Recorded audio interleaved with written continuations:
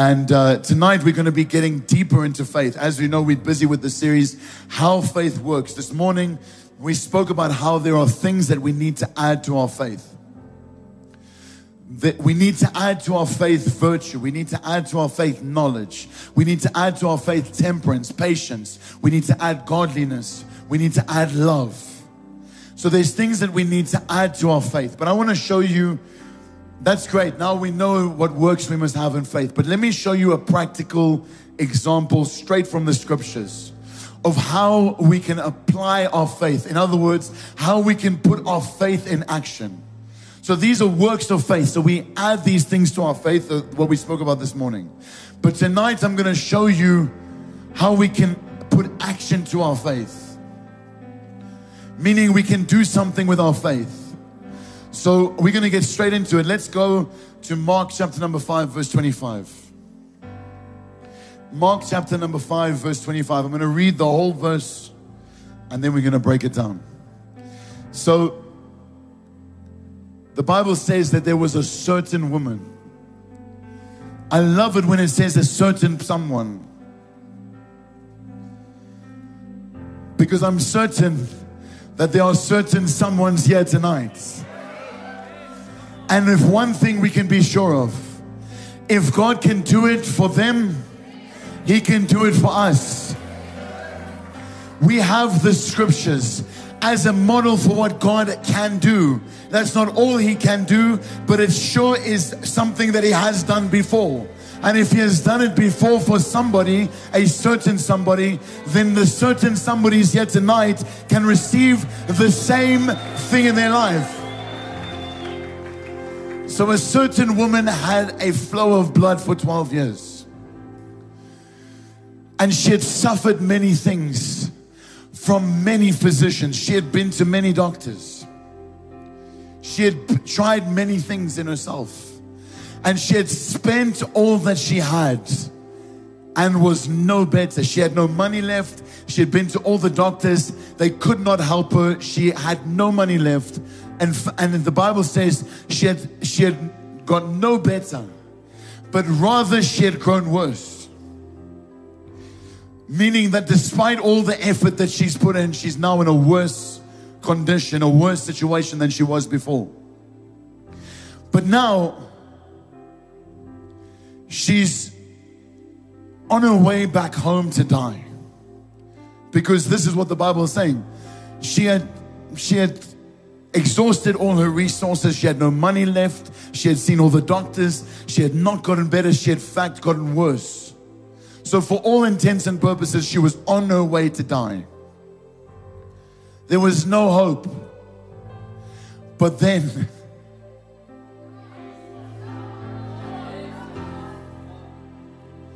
when she heard about Jesus,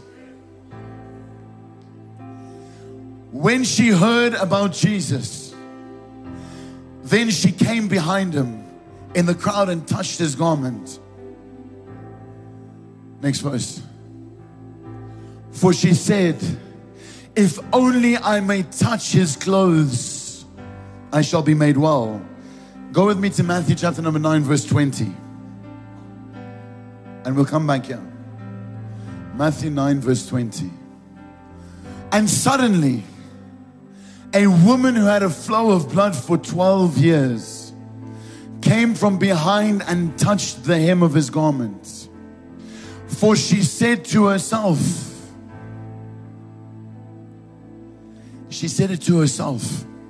if only I may touch His garment, I shall be made well. Let's go back to Mark 5, verse 28.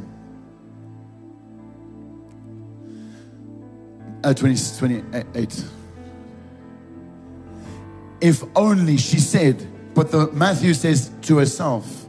So something happened. You can think of it this way. Imagine the woman walking on her way back home to die. But then she starts to hear something. She starts to hear that there's now a commotion. Something is happening over there. And when she heard, she thought there must be someone special that is here. Maybe it's a Roman emperor. Maybe it's royalty. Maybe it's someone important. A politician. So she maybe asked somebody, who is here? And that person maybe said, it's Jesus, it's the Messiah, it's the Son of God. And maybe in that moment she suddenly remembered the scriptures that she had heard, the verses that Isaiah prophesied, what David said in the Psalms about the Messiah. Because understand that the Jewish people at the time, they knew the scriptures very well. Sometimes for Christians to know the word, it takes a lot of effort, but for them, they knew the scriptures very well. So she would know if that's what he's saying. If he's saying the Messiah is here, she would know exactly what that meant. But she said, if only I may touch his clothes, I shall be made well. And immediately, so she touched him because she said to herself, if I touch him, I'll be made well. Immediately, the fountain of her blood was dried up. And she felt in her body that she was healed of this affliction. And Jesus, immediately knowing in himself that power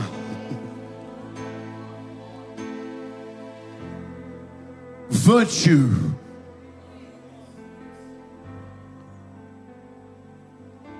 King James Version says virtue. To himself that virtue, power had gone out of him. He turned around in the crowd and said, who touched my clothes? Now, at this point, if I'm a disciple, I'm thinking, man, something's wrong. What do you mean, who touched your clothes? And they said that. They said exactly that. Next verse.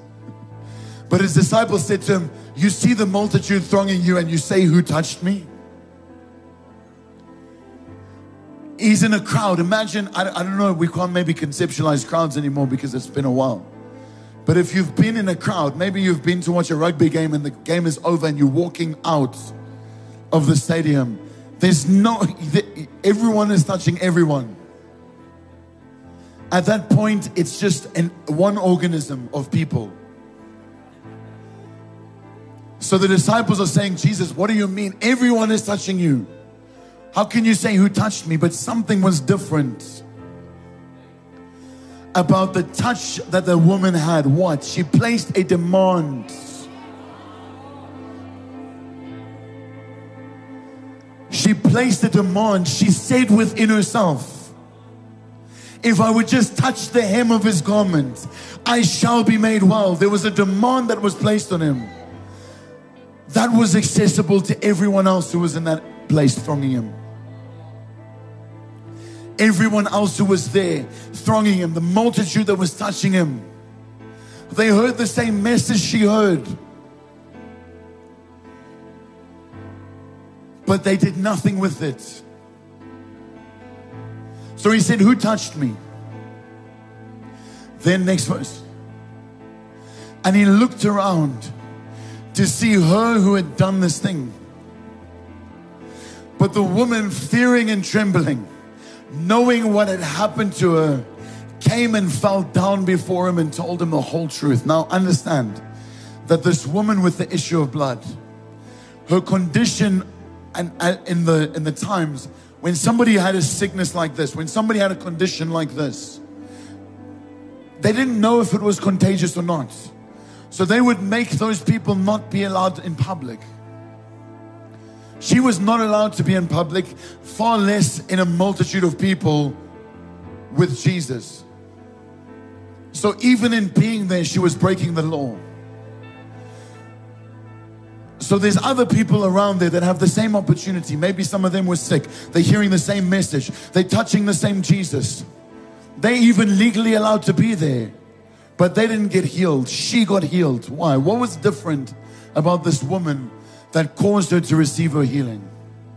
But the Bible says the woman, fearing and trembling, knowing what had happened to her, she came and fell before him and told him the whole truth.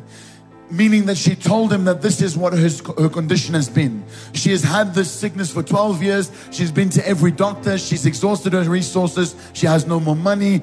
And that's what she's done. Next verse. And he said to her, daughter, your faith has made you well. It doesn't say the garment that you touched. It doesn't even say, I have made you well.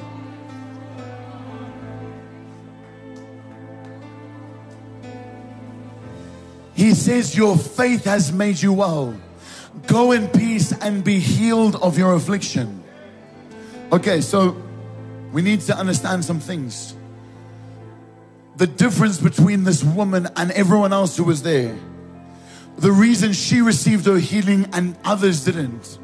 The reason that she heard a message but didn't leave it at hearing is that she took action. We must be believers that take action. I don't want to be a person that hears about these things but never experiences it.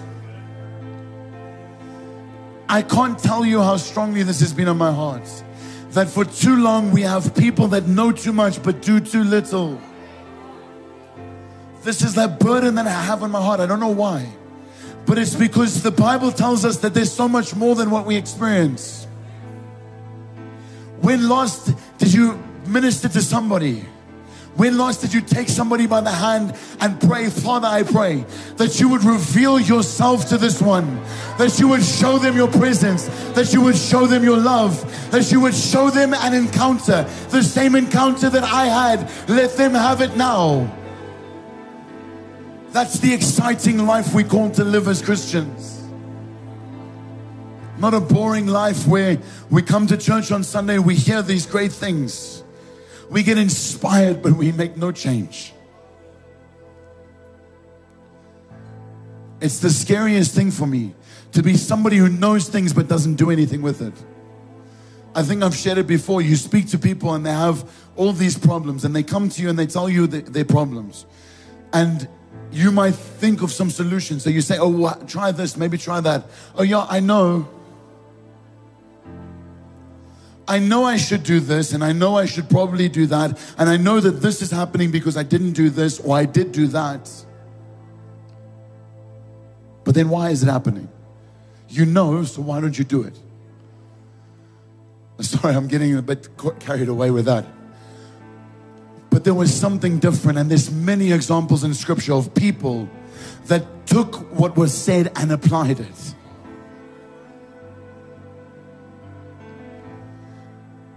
Moses could have had an encounter with the burning bush. And God says, go and free my people. And he could have just left it at that and had that encounter. He could have been disobedient in that moment. He could have still said, wow, I had an encounter with God. I am that I am. But he didn't leave it at that. Abraham didn't leave it at a promise from God. He put that promise to work by going to a place that God will show him. He packed up his stuff and he just went by faith. I mean, I don't have to go through it, but you can read the whole of Hebrews 11.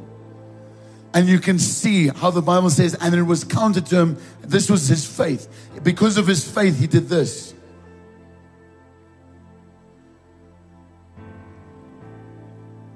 There are people that in the Bible that have taken action with what they believe. And this woman was one of them. She didn't just want to know and hear the great things. She had a choice that she could make. In that moment, she had a choice. When she heard about Jesus, the Bible says she heard about Jesus at that moment. She had a choice that she could make. She could either go this way and go to a house and die. Or she could say, I'm going to press through. I'm going to push through. I'm going to go into this crowd. I'm going to fight my way through. I know that if I can just touch his garment, if I can just touch the hem of his garment, if I can just touch his clothes, I don't even have to touch him. I just need something and it will make me whole. It will make me well. And she didn't just leave it there. She didn't leave it as a good thought that would be great. She went and did what she said she was going to do. We need to go and do what we say we're going to do. So she made a choice.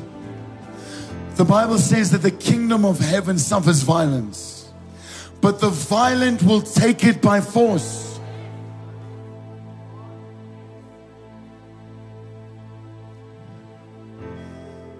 She understand a crowd, because we read the scriptures, but we don't really actually understand it.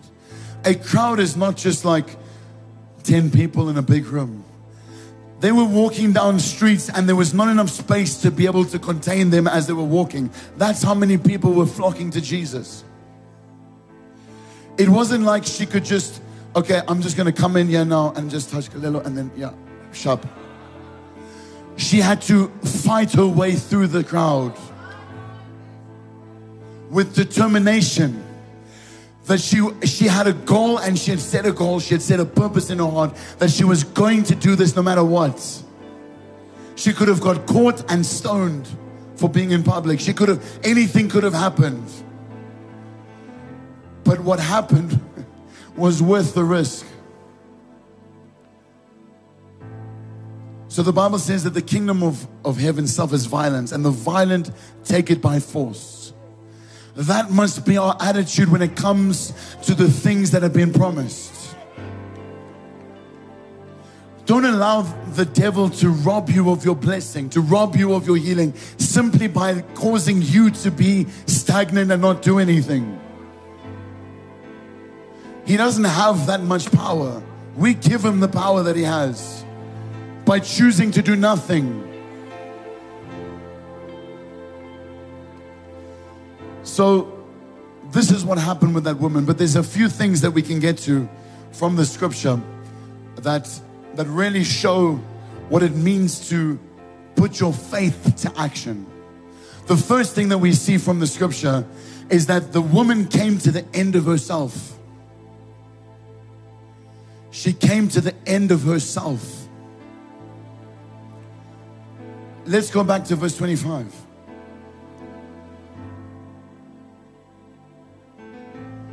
You know what the problem of today is? That if this miracle had happened today, people would have framed that robe. They would have put it maybe in a museum somewhere. This is the garment that the woman touched and got healed. This is the very hem that she touched. Or maybe they would cut it up and distribute it as prayer cloths or something.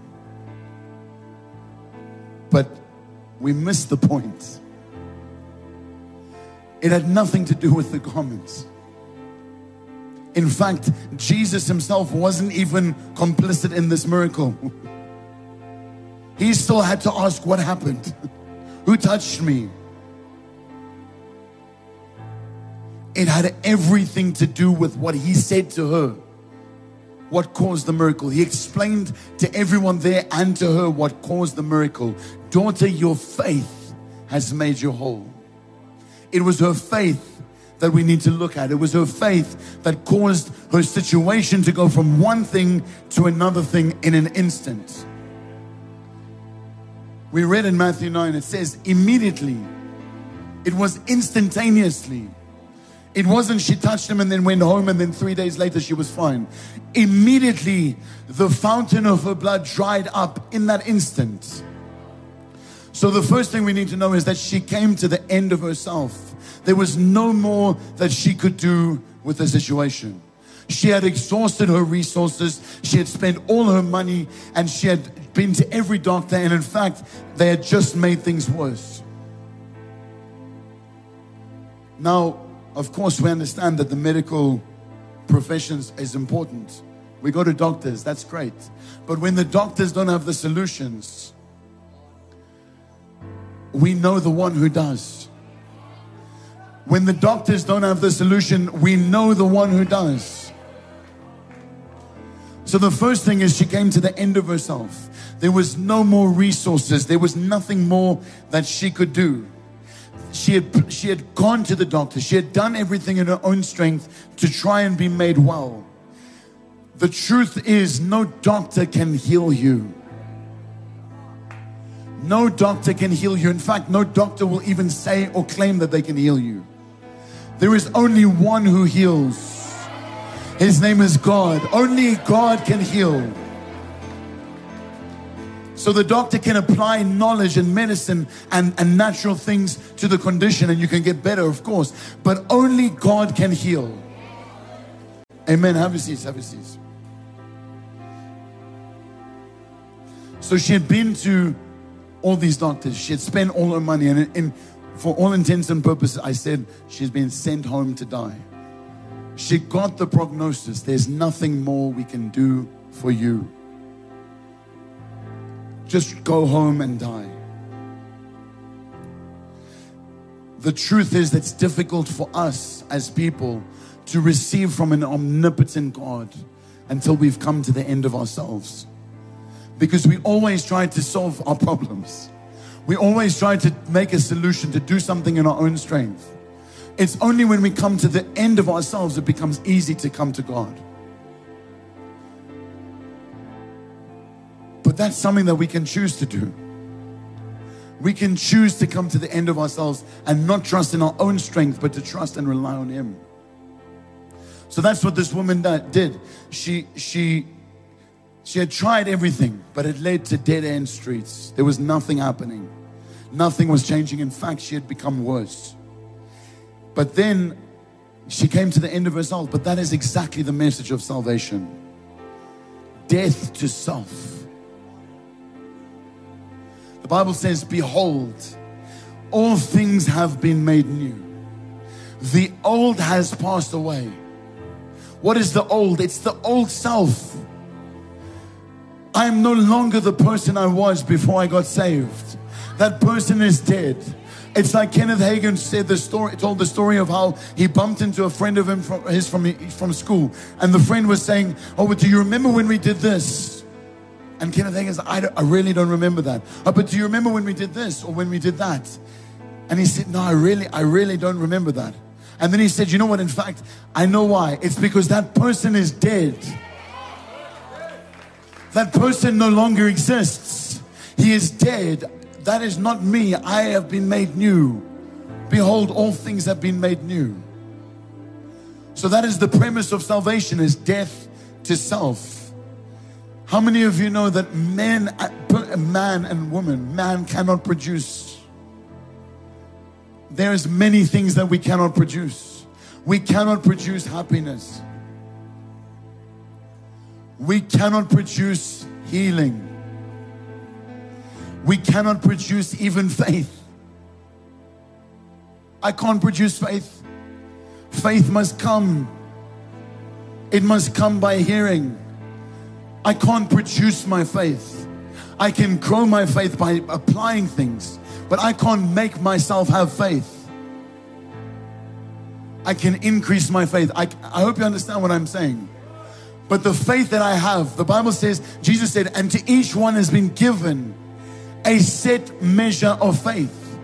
Faith has been given. We can build on it or we can not use it, or we can have no faith. But the faith in itself, I can't have faith in my own strength. I can't make myself have faith. I can't make myself be healed. I can't make myself be blessed by God. There are certain things that require God's involvement for them to take place in my life.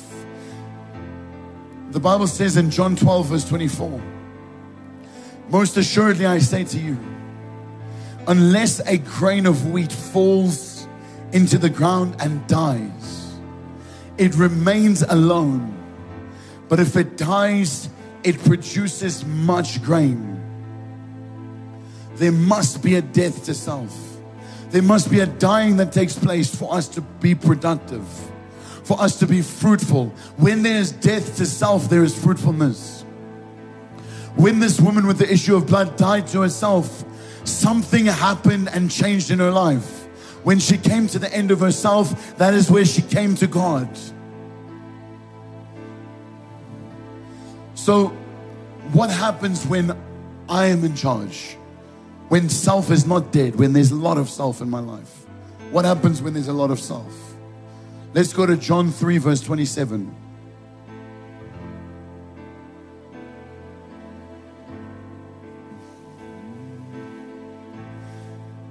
When I am in charge and I rule in my life, it causes a lonely situation to take place. I just live for myself. Have you ever met a selfish person? They're the most alone people that you can meet. All they care about is themselves. Nobody wants to be with them because they're self-centered. You'll never meet a person in more despair. You'll never meet a person in more grief, more prone to depression, more prone to anxiety than a person who is self-centered, a person whose self is alive. When your self has died, then it's no longer I that live, but Christ lives through me. I hope this is not too much. But the Bible says, a man can receive nothing unless it has been given to him from heaven. So me and my own strength, I cannot cause anything to take place unless it has been given from heaven. So the only things that I can cause to take place or happen is the things that have been given from heaven. That's what I can receive. That is the key of salvation, is surrendering our wills to God. Surrendering ourselves to God. Have you ever thought, the Bible says that we are made in His image. But have you ever looked in a mirror and thought, but I'm a little bit different to everyone else, so what is this now? I mean, if Kalelo looks in the mirror and I look in the mirror, we don't see the same thing.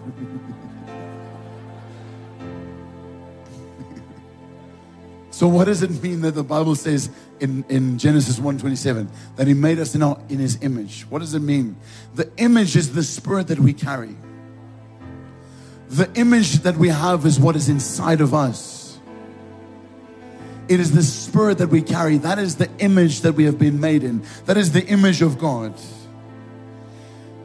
And we are born with a freedom to choose. We are born with a moral free will, if I can say. And we know this. This is very foundational. But it's important to understand this for knowing what the importance of coming to the end of self. Because if we don't come to the end of self, we will still be stuck in relying on ourselves. And we'll only get the same results we've always got with relying on ourselves. So God never created, He's not a puppet master that pulls the strings and says, okay, now you must serve me, or you must love me, or you must do this. No, He created us with a choice. Just like the woman had a choice. Every one of us has a choice. We can choose to lay our life down, our self-will down, to put ourselves last, to die like the grain of wheat that falls to the ground, to die and there be productive and produce much fruit, because that's ultimately where we can walk in the purpose of God. Or we can choose to, by our own stubbornness, walk in our own will and do our own thing, but then we do it by ourselves. If we do it by ourselves, then we can only blame ourselves for the results.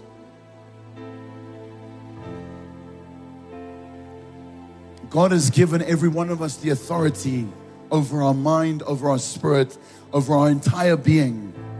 He's given us the authority. There's nobody else to blame but me for my decisions, for what I do with my life. The choices I make. And the Bible is full of choices that had consequences. There's mercy and there's grace, but there's consequence. So I have consequences to my choices, right? So we understand that there is this dynamic that I have been created with the choice to choose. Do I serve God or do I serve myself? Do I place my will above God, or do I serve God and lay myself down? Do I die to myself, or is myself being fed and alive? It's one or the other. Let's go to Galatians 2 verse 20.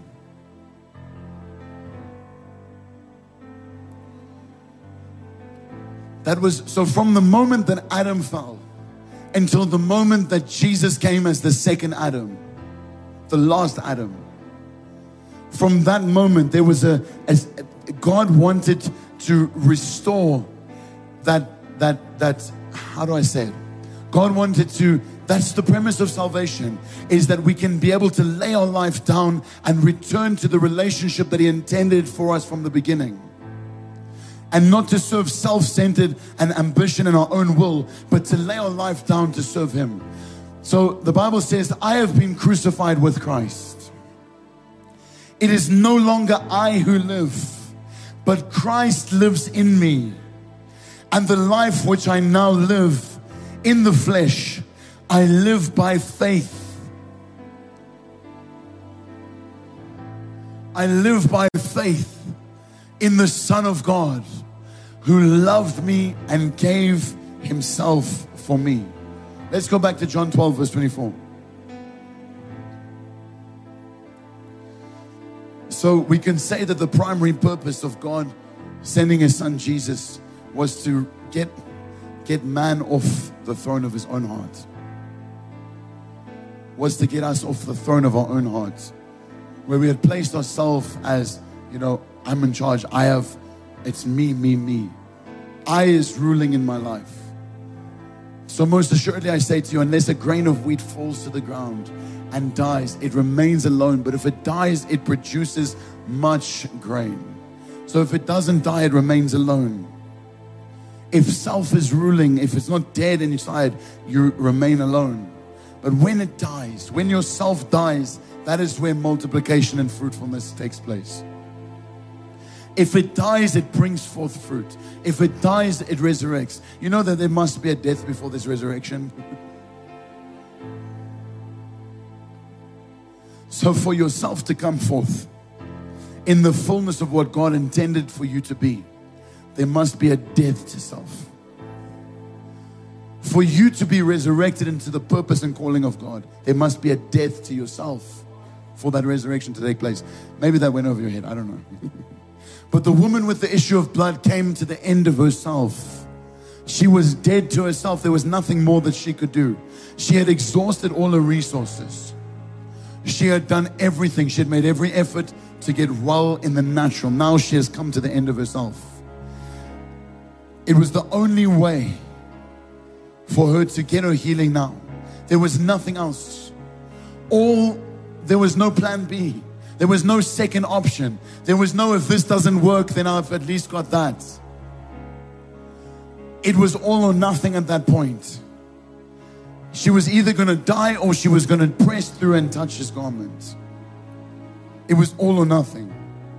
It's only when we come to the end of ourselves and that we begin to position ourselves spiritually to receive from God.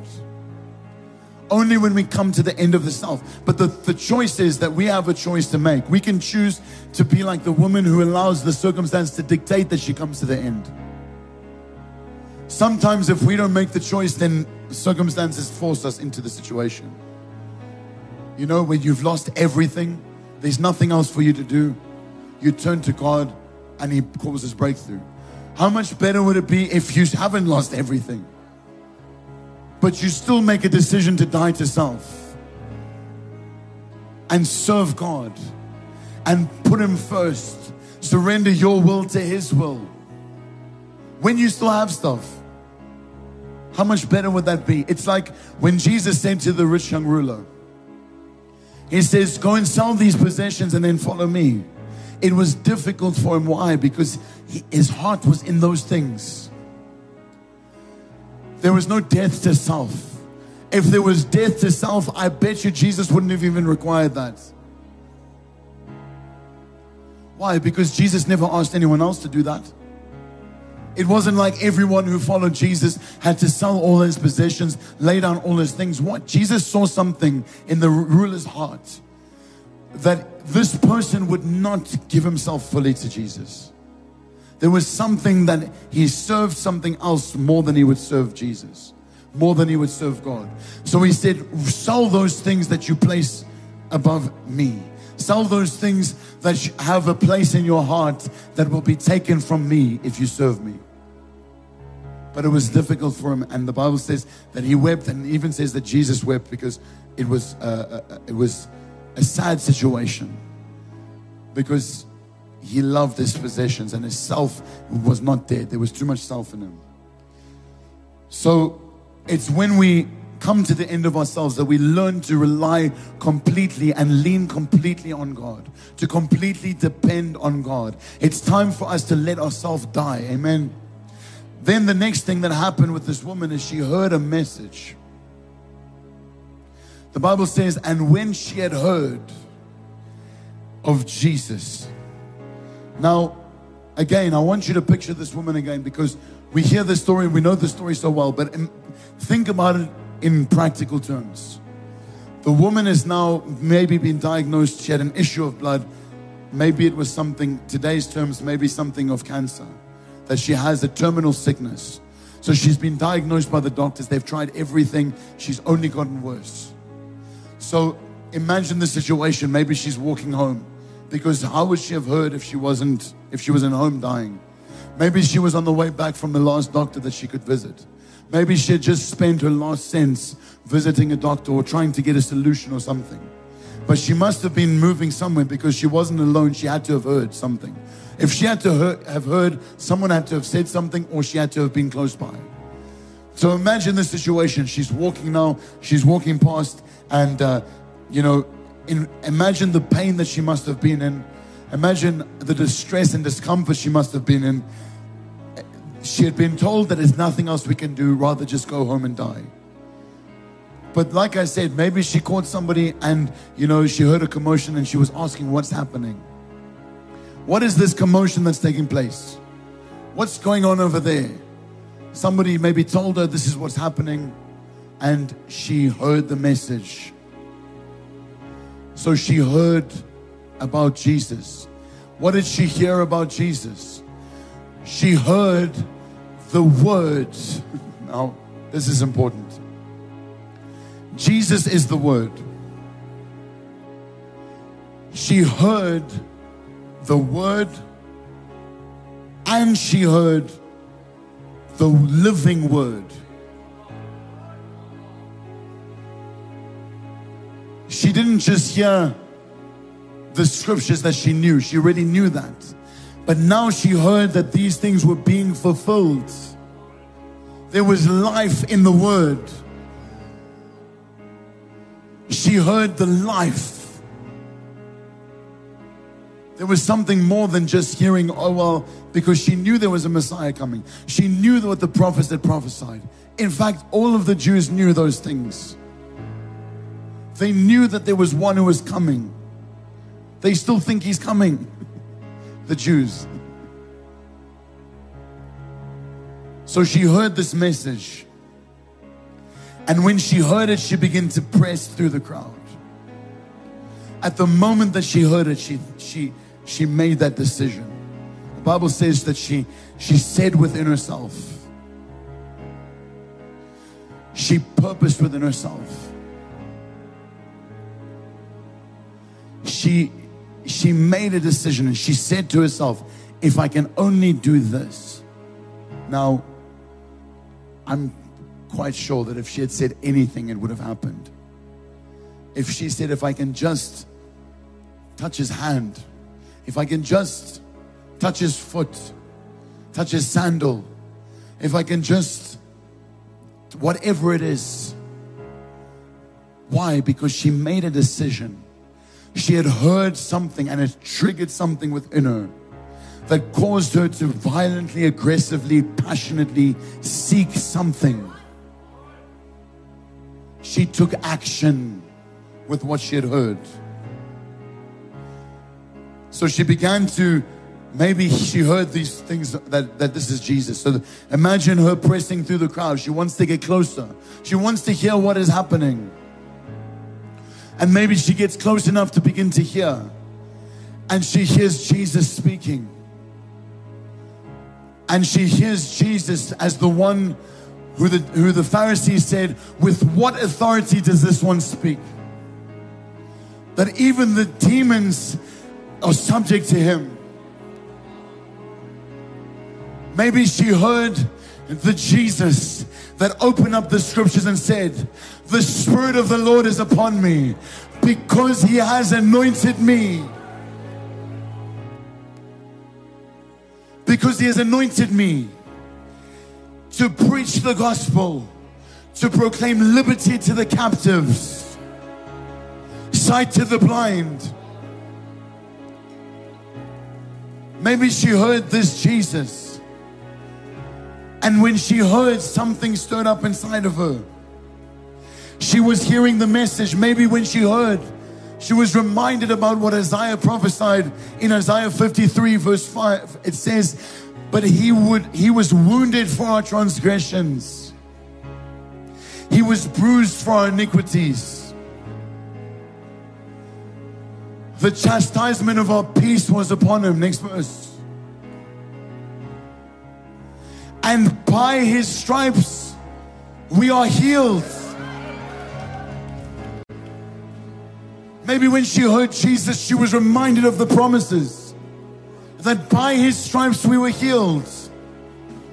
That he removes our afflictions. Or maybe she was reminded of another verse. Maybe she was reminded of Psalm 103 verse 1. That says, bless the Lord, O my soul, and all that is within me. Bless his holy name. Next verse. Bless the Lord, O my soul, and forget not all his benefits. There are benefits of God that we must not forget. He forgives our iniquities. He heals your diseases. Maybe she remembered that this is the Jesus that this was spoken about. I have a disease and he is the one who heals all diseases. I have a sickness and by his stripes my sickness is healed. So she begins to hear these things and she's reminded of the word. And maybe she's reminded of another verse. In Malachi 4 verse 2. But to you who fear me, my name, the Son of Righteousness shall arise with healing in his wings. Now hold on. The word wings there. The word wings there in this verse, in the Hebrew, it is describing, of course, wings, but it is also describing, you know, on a prayer shawl, a Jewish prayer shawl, you have those tassels at the end. That's what this is describing. With healing in his tassels, with healing in his garments. Maybe she was reminded of this verse as she was hearing Jesus preaching. She was reminded of these scriptures, and as she's reminded of the scriptures, her faith is coming, and it's coming by hearing, because she's hearing the word. But she's not just hearing a dead letter, she's hearing the living word. This is not just the prophecies, this is not just the scrolls. This is the living embodiment of the word. He is here right now, and he is doing the things that he said he would do. That is what she's hearing. So she has to come to the end of herself, and then she hears a message. And the message that she hears is that she can be healed. The message that she hears is that her situation can change. She doesn't have to be content with how things are. We don't have to be content with how things are. But it's going to require some passion. It's going to require some violence. It's going to require some persistence, some determination, some pressing through. It's going to require you to press through and to fight and to take action and to claim that which is yours. Have your seats, have your seats. So she heard a message. It's not an exaggeration to say that this woman had to have gotten violent. There's no exaggeration there. She would have had to get violent to get through the crowd. Remember, the crowd is not going to one direction. The crowd is centering around one person. If you've ever seen, I don't know, I think there was a stampede recently in South Korea where a few people died during they were going to a party for Halloween. But if you've ever seen that type of crowd, That's a crowd that's going in one direction. That's not a crowd that's centering around people, around a person. If you were in that crowd trying to get to the front, it would be impossible. Because everyone's pushing to that direction. But now in this situation, the front is not the front of a line. The front is a destination. It's the person in the middle. So for the woman to get to the person in the middle, for the woman to get to Jesus, you best believe she was being violent. She was probably throwing some elbows. And remember, she was sick. She was in a weakened condition. She had been sick for 12 years like this. She had been told to go home and die. But despite her condition, she was fighting violently, aggressively, with passion, because she heard something that didn't just sit as hearing, it caused action to take place. I'm tired of hearing things and not action taking place. I don't want to be somebody who hears something but doesn't take action. I want to be somebody that takes action. She had begun to lock on the truth. She had an opportunity to have an encounter with the living truth, the living word. The personification of the word was there in her presence, and she had this opportunity. Everyone else had the same opportunity, but something was different about her. She took action. No matter how, she set her sights and she was not going to let go. Have you ever heard of a death grip?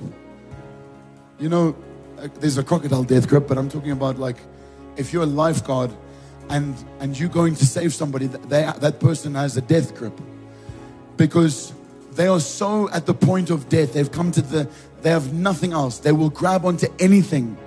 You read stories of mothers killing their children in the water because they want to survive, so they push themselves up on their children. Because it's a survival instinct. You have self-preservation kicks in. But the same thing is describing a death grip. That person who's about to die, they will grab you with such force and such violence that there's nothing you can do to get them off you. That's why in lifeguarding, you're taught many times, if a person is not compliant, you knock that person out. I'm serious, they teach you this. You knock that person out and then you rescue them.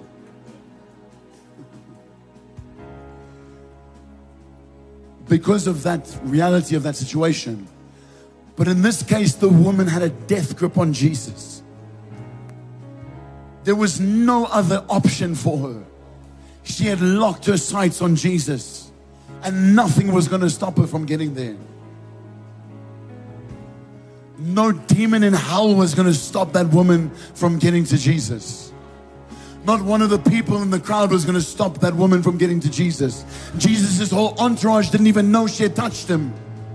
The disciples didn't have a clue. They were the ones around him. But she fought through the whole crowd to touch him. With violence, with force. Let's go to Matthew 14 verse 30. She didn't have little faith. She didn't get distracted by circumstances. Peter did. But when he saw that the wind was boisterous, this is Peter while he's standing on the water, he was afraid and he began to sink, and he cried out saying, Lord, save me. Next verse. And immediately Jesus stretched out his hand and caught him and said to him, O you of little faith, why did you doubt? This woman with the issue of blood had no doubt in her. She did not take her eyes off her goal. Because if she did, she could have happened the same as Peter. Maybe she could have looked and saw a Roman soldier there and thought, Ish, I'm going to die. Or maybe she could have looked and saw, he's so far away, I'll never make it through. She didn't allow any of that. She kept her eyes on Jesus. And she pushed through with violence, with force. The focus must be the message, not the affliction. The focus is not on the affliction. The focus must be on the message. So what is the message?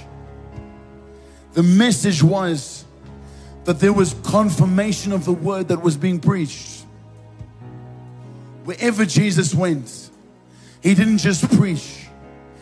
There was miracles that took place wherever he went.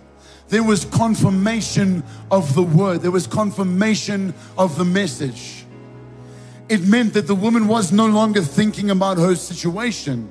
She was thinking about the message that was being preached, the truth that was being offered, that healing is her portion.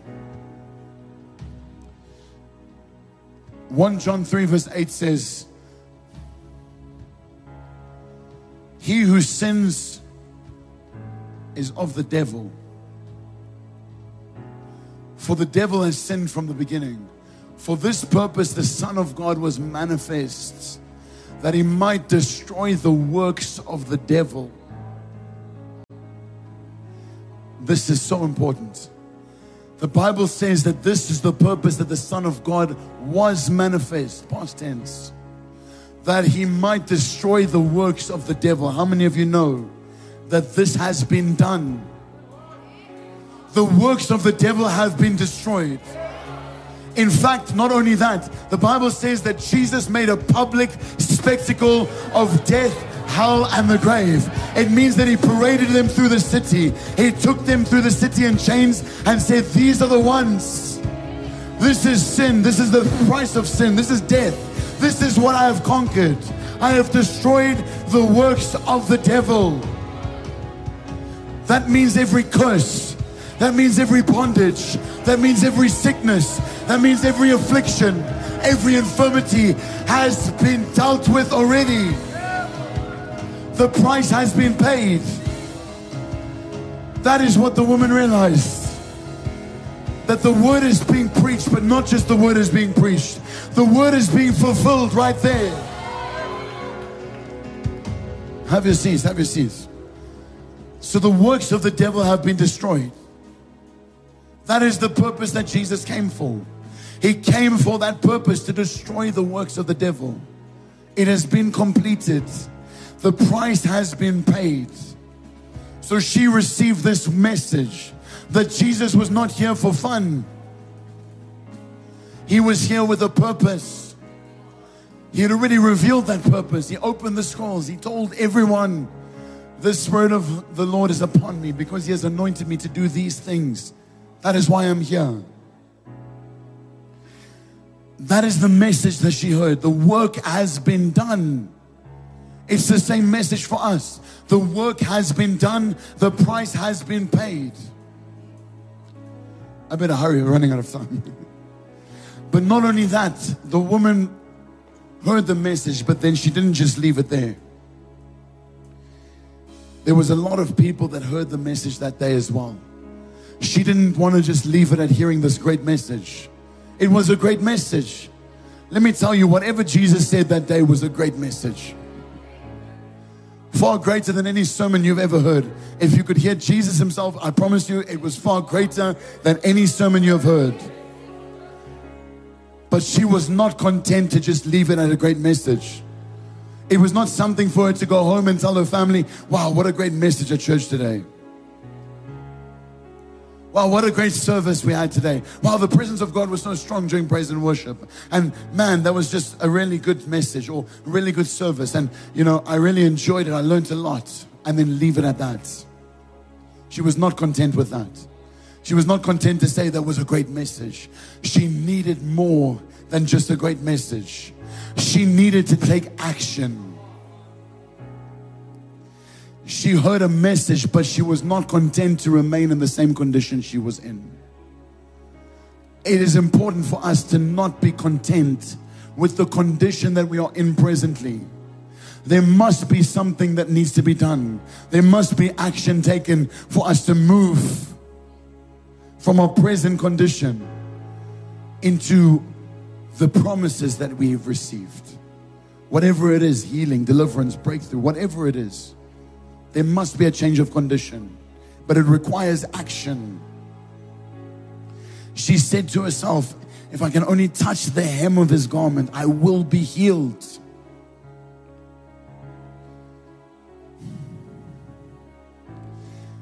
This can be called the great transition, because she transitioned from what she knew and what she had as knowledge and theory into practice. It's like you can go to university and learn how to build engines, but no engines are going to be built just because you know how to build them. There must be action taken. She knew and had this knowledge now, but she applied that knowledge. She put it into action. There was a transition that took place from hearing a word to actually putting it into action. I'm now going to go and do something. Faith requires action. Let me read one more scripture and then I want to pray for some people. If we have time, we have time. Faith requires action. Let's go to Romans 4 verse 18.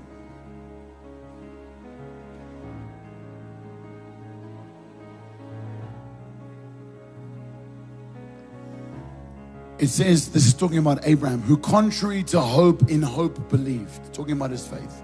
So that he became the father of many nations according to what was spoken.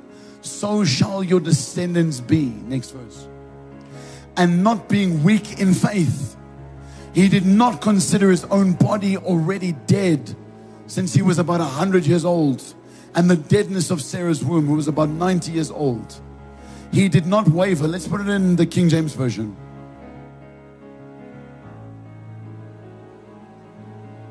He staggered not at the promise of God through unbelief, but was strong in faith, giving glory to God, and being fully persuaded. And being fully persuaded. Abraham was fully persuaded. He wasn't just, we're gonna read this and then I want to pray for some people. He was fully persuaded. At 100 years old, with a 90-year-old wife. I don't know how, like, if you're married, you maybe understand that that's not really a good dynamic. I don't know how else to say it. But things aren't working the way they should, for one. Number two, when you're 90, I don't know what you look like. There's more. But despite that, despite being 100 years old and the promise being received, now listen, the promise was received many, many years before. And he had never seen any of it. He had no children. In other words, the promise was not fulfilled. But the Bible says he was fully persuaded that what he had promised, he was able to perform. The Bible says, and God is able to do exceedingly abundantly above all that we could even ask, think, or even imagine. He is well able to perform that which he has promised. The work he has begun in us, he is well able to complete it. That is the God that we serve. But it's time for us to die to self, to come to the end of ourselves, to take action when we hear a message, to not just sit and think that's great, but to put it to practice. Take action with violence. When was the last time you did something with violence for the kingdom of God? When was the last time you saw someone tormented by a sickness, tormented by affliction, and you violently combated that other kingdom? You took on that other kingdom, the kingdom of darkness, and you took charge and you violently removed that thing. It's time for us to take some action. Amen.